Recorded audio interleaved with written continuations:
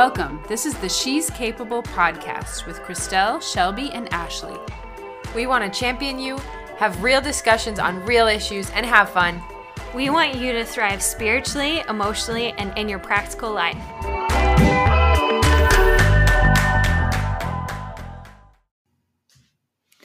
Hi, welcome back to the She's Capable podcast. This is Shelby, and I'm here today with Tom Cole.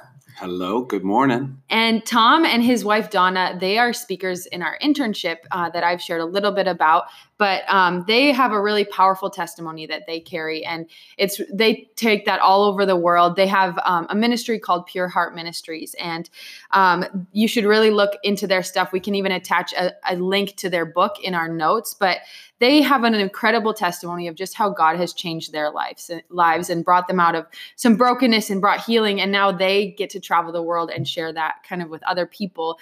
And they get to share like a message of inner healing and walking people through that. And so I know personally for my own life, it's impacted me. And every time they come up here and visit, it's so powerful for all of our students. So we just wanted to share some of Tom's story with you guys as listeners and just hear his thoughts. So we're so excited to have you, Tom. I'm so glad to be here. But yeah, we just wanted to first get into a little bit of your story and your background, because it is a really powerful testimony of just how God has moved. But yeah, if you want to just kind of get into that, like even how that looked. Yeah, well, I like to tell people that I grew up in just an all-American, normal, dysfunctional family. You know, it wasn't all this craziness. There wasn't violence in the home. There wasn't screaming and yelling, but there was just a real underlying sense of brokenness. My dad was an alcoholic. And if you know anything about alcoholic homes, you learn not to talk about anything. You just don't talk about it. Yeah. Like, I don't think I ever even acknowledged that my father was an alcoholic until I was much, much older, because you just learn. It's an underlying message. We don't talk about these things. So it was very, very surfacey. My parents stayed married their entire life until my mom passed away. So there was some normalcy, but there was that underlying dysfunction. And I was a super sensitive, tender-hearted feeler.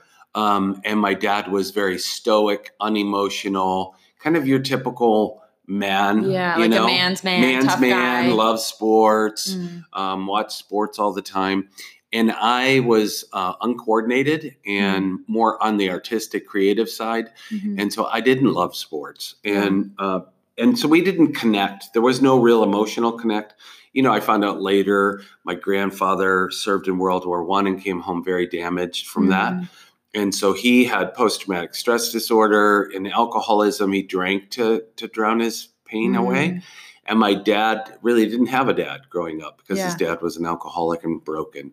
So he didn't get anything like love and tenderness. So he didn't have it to give. Yeah, he didn't know how to do that. No. And he didn't know how to deal with me because I was so sensitive. I would cry at just about anything. Right. So it frustrated him. So there was a real disconnect between me and my father. And my mom was very nurturing, but probably overprotective of me because she saw that sensitivity in me. Yeah. And it would have been good if she would have like pushed me out of the nest a little bit and let me get hurt a little more just to kind of toughen my hide. But she didn't. And then I didn't fit in with my peers because I was sensitive and creative. And so I got along with the girls in the neighborhood better than the boys. Yeah. And then I experienced on 2 occasions, one at the age of 4, kind of an ongoing sexual abuse by an older guy in the neighborhood. And then at the age of 8, another older boy sexually abused me. So to me, I think that just brought in such confusion. Yeah. I wanted attention from males, but that wasn't what I was looking for. I wanted to be part of what they were doing, you know? And so that just, I think, caused such confusion. So when I went identity probably. Oh, big time. Yeah. I mean, I just thought, this is, something's wrong with me. Yeah. And I really blame myself for the sexual abuse, which, you know, we know now that, I mean, they're saying now 1 in 4 men have been sexually abused and 1 in 3 women, but the numbers that's reported. Yeah. So I believe it's much higher than that. Yeah. And people, I think, have thought it's mostly women and now totally. it's shifted and people are realizing this happens to men as Oh, well. tremendously. There's a woman who works just with women. She's a psychologist. And she said because men are more ashamed about it, that and it hasn't been something that, with Me Too, people are starting to share more about it, but not men so much. Yeah. And so she thinks it's really probably double that because men don't report. Yeah, that makes sense. So I had a lot of shame. And then going through teen years, as I went through puberty and started to sexually awaken, I found myself attracted to men, not boys my age, actually men. And this was the 70s, and it was not cool or hip to be gay. No. And I would read things about homosexuality and think, oh, that must be who I am. And I think because I was sensitive and creative, other boys would call me faggot, queer, sissy. So I just started taking on an identity that must be who I am. But I was very secretive about it. Didn't share that with anyone. I didn't feel like I could. And then went to college at 19 and met my first openly gay person in college, and they shared that with me, and I shared it with them. I said, I'm gay too. And all I could tell you is it was like this burden was lifted off because it was such a secret for such a long time that I felt, I could just breathe. Finally tell someone. Yeah. And I don't have to live two lives anymore. So then I just started telling my friends and my family, never talked to my mom and dad about it. They knew, but it was just like the alcoholism. We didn't talk about it. Yeah. And my younger brother was gay as well. And he had a lover and lived with him. So, I mean, that was talked about, but not a lot. Yeah. So, yeah. And then I just threw myself in for the next 7 years. This is who I am. I was born this way.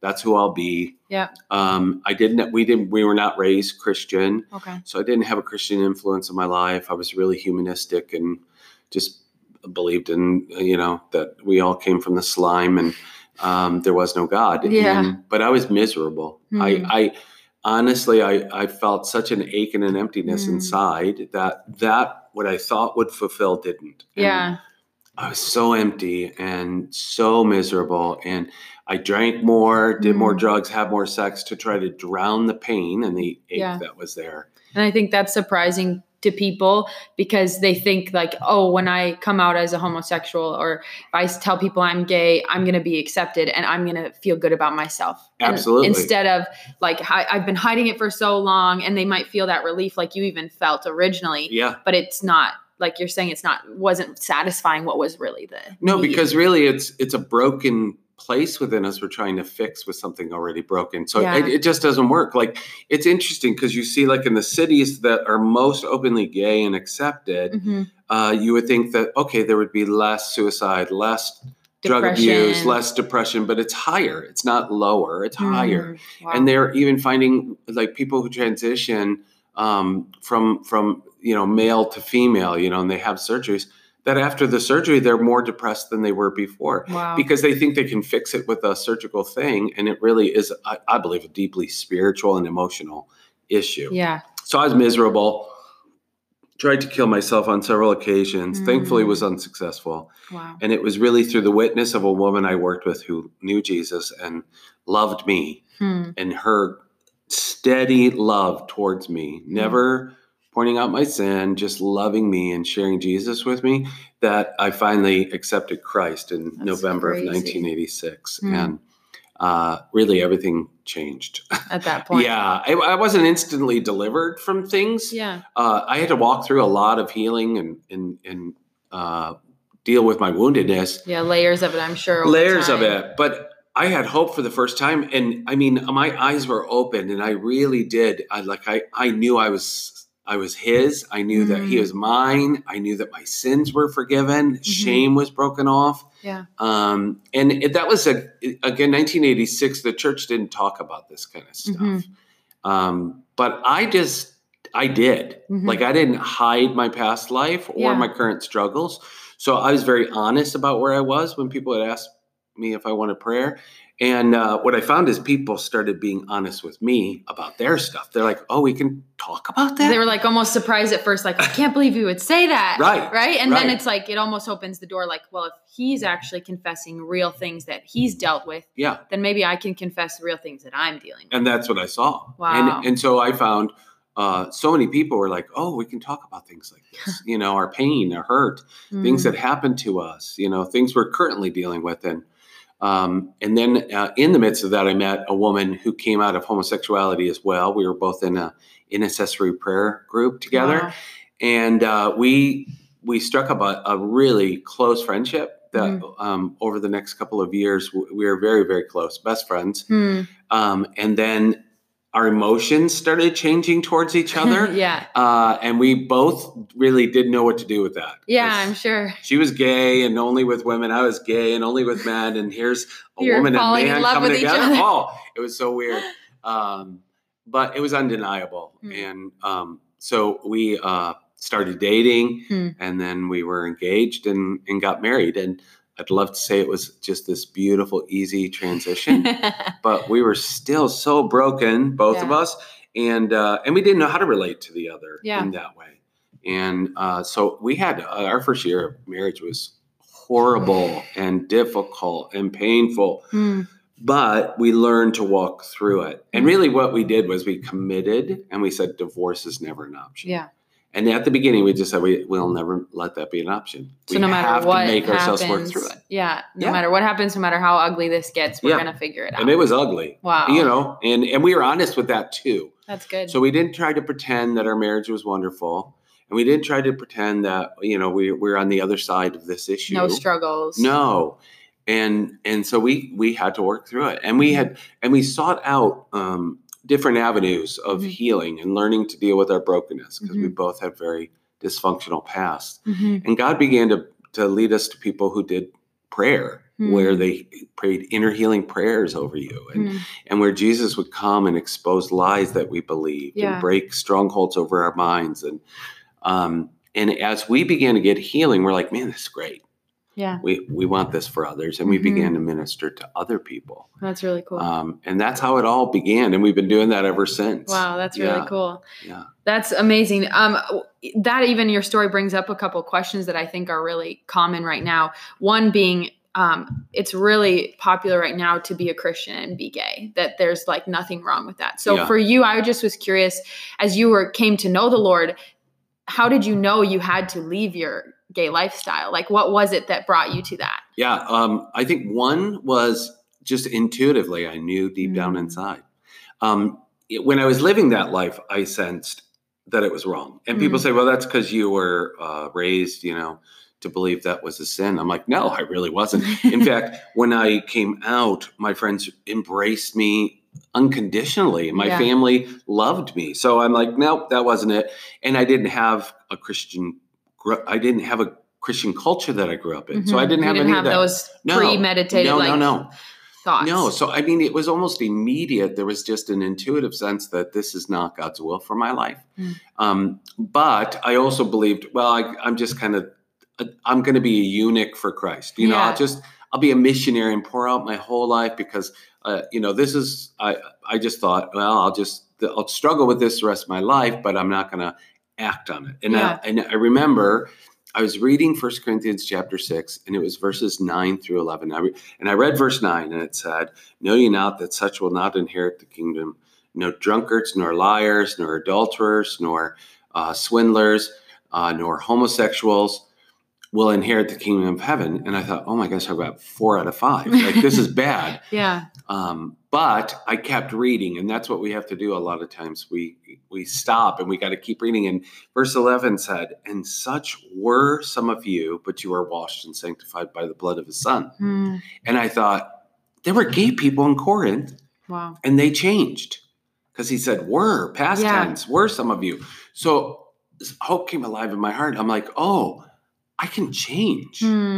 And so for me, that was never an option. Yeah. And And for me, I don't like labels anyways, like some people say, you're ex-gay or you're this or that. And I'm a believer. I'm a Christian. Yeah. I only want one label, and Yeah. that I'm his. Yeah.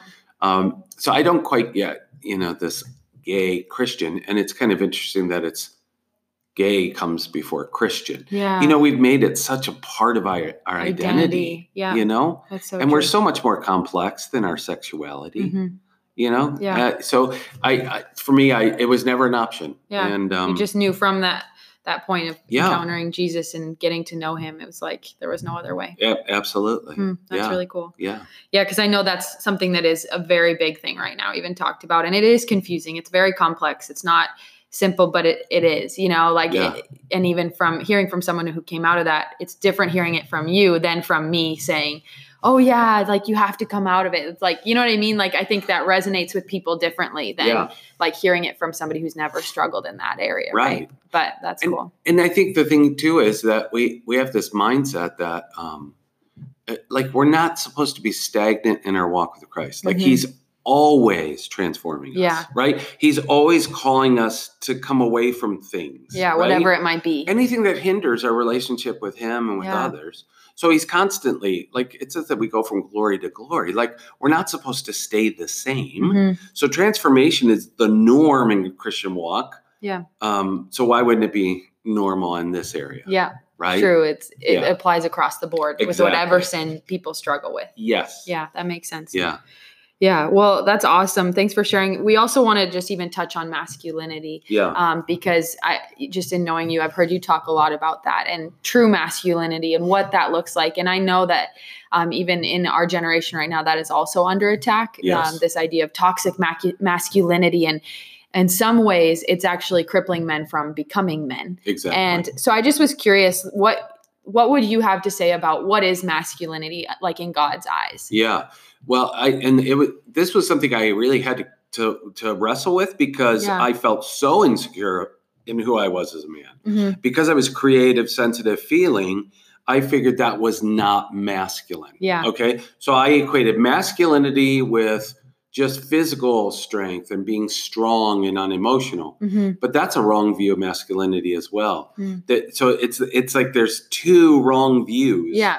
So I had to wrestle with that, and I had to kind of come to a place of peace within my own heart of who I was as a man. And I had to do that. I had to figure out what biblical masculinity was. Wow. And so really Jesus is our example of perfect masculinity, recognizing that God is both feminine and masculine. He made man and woman in his image. Yeah. So he carries within himself both aspects where he kind of split it up with us, know? And so the truth is we are different. Our brains are wired differently. We have different hormonal systems, right? Men have testosterone, a lot more of it, which makes us a little more aggressive. But God made us that way. That wasn't a fluke or an evolutionary accident. Yeah. Like he created men to initiate.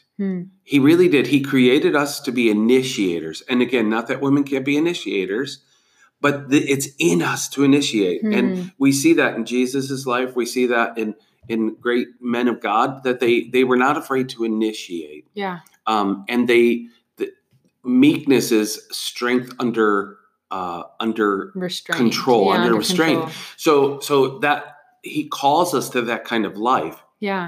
And I remember one day the Lord challenged me. I was actually teaching on masculinity, and he just quietly spoke to my heart. And he said, Tom, what was the most masculine thing Jesus ever did? So I just started thinking through the Bible stories, the Gospels, and I thought, oh man, that time he just went into the temple and he cleansed the temple and tipped those tables over and made a whip and chased the people out. And my Father's house will be called a house of prayer. And I thought that was the most masculine thing. And then he challenged me and he said, no, Tom, the most masculine thing he did was when he stretched out his hands and allowed men to take his life. Wow. He laid down his life. That was true masculinity. That was strength under restraint. No kidding. On such a level we can't even fathom, right? Because he could have called down a legion of angels and blown them all away. Oh, yeah. He could have just spoken and they would have, their cells would have come apart, But he didn't do that. And that's that's really what true masculinity is. It's strength that's willing to lay down its strength for the other. Wow. Right. And that applies to men, no matter if you are artistic or if you are like a sports person. Like Yes. that definition of masculinity Yes. goes further than our idea that we as a culture typically have in our head of what makes a man a man. Totally. It's actually strength, but laying down one's Yeah, life. because I'm still a creative. I'm an Yeah. artist. I love music. Mhm. I still cry when I watch movies. You know, that will never change, and I don't want it to change. No, it shouldn't. But I don't expect that of all men. No. You know, so we're not all the same, all men. Yeah. But I'm comfortable being a man now, and I'm comfortable in the company of men. Mm. And I really get so upset when I just see men being attacked and calling healthy masculinity toxic. Yeah. And the truth is, women want strong men. Yeah. Yeah. Deep down inside. Oh, yeah. You know, they're hearing the rhetoric all the time. But the truth is, they want a strong man. But they want a man who's willing to lay down his life Yeah, for them. for sure. Yeah. And that's, I mean, Paul's very clear. Husbands, lay down your wives like Christ laid down his life for the church. Mm. So, but they don't want a weak man. Yeah, They want someone strong. it's true. Yeah. Even as a strong woman, that's something that I looked for. Like my husband is not in any way like domineering, or if people know him, he's kind of a quieter guy, Yeah. but I wanted someone who is stronger than me, and he is that, right? Yeah. And so that is true. As women, we look for someone who's going to be strong, and we do want someone else to lead, not because we can't, but we want to submit. Like deep down, we want to submit to our Yeah. husbands. Yeah. It's true. Yeah, another question I just had was, as women, because most of our listeners are women, how can we support men in their masculinity instead of kind of attacking them in that area or cutting them down or different things? How as women can we support men in that journey of their manhood? Yeah. I think, there's, all about the 5 love languages, Yeah. right? And different people have different love languages, but I think all men, need affirmation. And there's something deeply in us that want to know that we're good enough and that we're loved and appreciated. And I'll never forget, my wife was reading Love and Respect. And I was not at a place at that time to really be working on myself. Yeah. But she was talking to God. And in the book she read, this is a little test. Tell your husband you respect him, and then he will respond for what? Mm-hmm. And then you better have an answer. Yeah. Yeah. Like a very specific thing about what you respect him for. Mm-hmm. Well, I was like a lamb led to the slaughter. She, one day I was walking out and I had no idea she's reading this or doing this. And she goes, I just want you to know I respect you. And on cue, I said, for what? And she's like, wow, it's true. And she had something ready and she told me, and I walked out. I'm not kidding you. It was like I was walking on air. So there's a deep need for men to be respected and honored. For specific things, not just like, hey, I respect you. Yeah, not a general thing. And so I think that's what men look for. I don't believe deep down inside, just like women deep down inside want a strong man, I don't think men deep down inside want to dominate the woman in their life. They want partnership, That's right? True. But they want to be appreciated for the strengths that they do carry. And so it might be hard to find that in your man at this time. Yeah. But I think that in doing that, it breaks down walls and barriers that have been in his life. Yeah. That's really good. Yeah. So one last question we had was just, what would you say? Because like you even shared about being sexually abused. And I think there are a lot of women who are also sexually abused. So then their view towards men is through that lens. Yes. So my question to you would just be, what would you say to women who don't trust men or their view of men is tainted by that specifically? How can they kind of work through some of that? Right. So when we go through something that painful and that violating, it is a deep wound to our soul. So we really have to deal with the wounding that came as a result of that. One of the things that in my head, the lie that I believed, it was a stronghold, was it was my fault. Somehow I invited this somehow. And Jesus had to break the lie over that. Like no 4-year-old or 8-year-old wants to be abused, right? No. So I had to break that lie. Likewise, in women, I think the lie that comes in women is all men are this, all men are that. They're inner vows that we make, that we repeat over and over in our head. And the truth is, all men are not that. Are some men? Yes. Maybe even a lot of men. Just in the broken world we live in, but not all men are. And so I think just sitting with Jesus in that pain and in that place, say, Lord, just show me, are there any inner vows I made in my heart? And help me to forgive the men that have hurt me. And that includes, men that have whistled at them, catcalled them, touched them inappropriately, and, because we have lived in a society where that was the norm. Normal. Yeah. It's getting less and less, but it's still there. And recognizing that all men are not like that. Yeah. And there are a lot of men rising up and saying enough is enough. We can't treat women. You're not an object.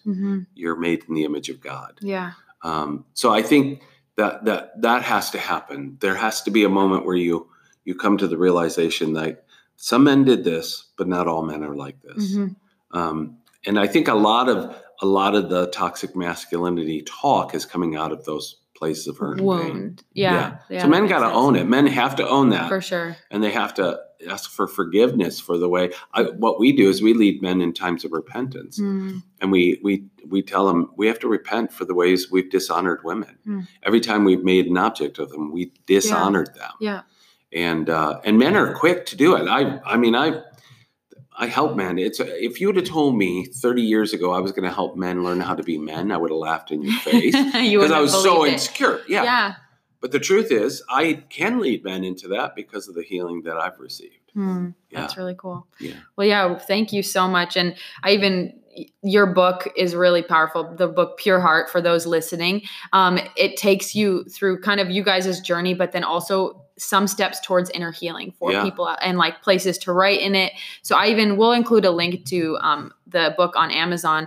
But I would encourage you as listeners to grab a hold of that book, because that is one way to start. If you don't have people around you to help you through inner healing, I would encourage you to grab that book, and it can take you through some initial steps towards inner healing and some breakthrough in that area. But thank you guys for listening. Thank you, Tom, for sharing with us. This is all really good stuff that I believe is on God's heart too. So I do too. Thank you so much. Thanks. And thank you guys for listening, and we'll talk to you again later.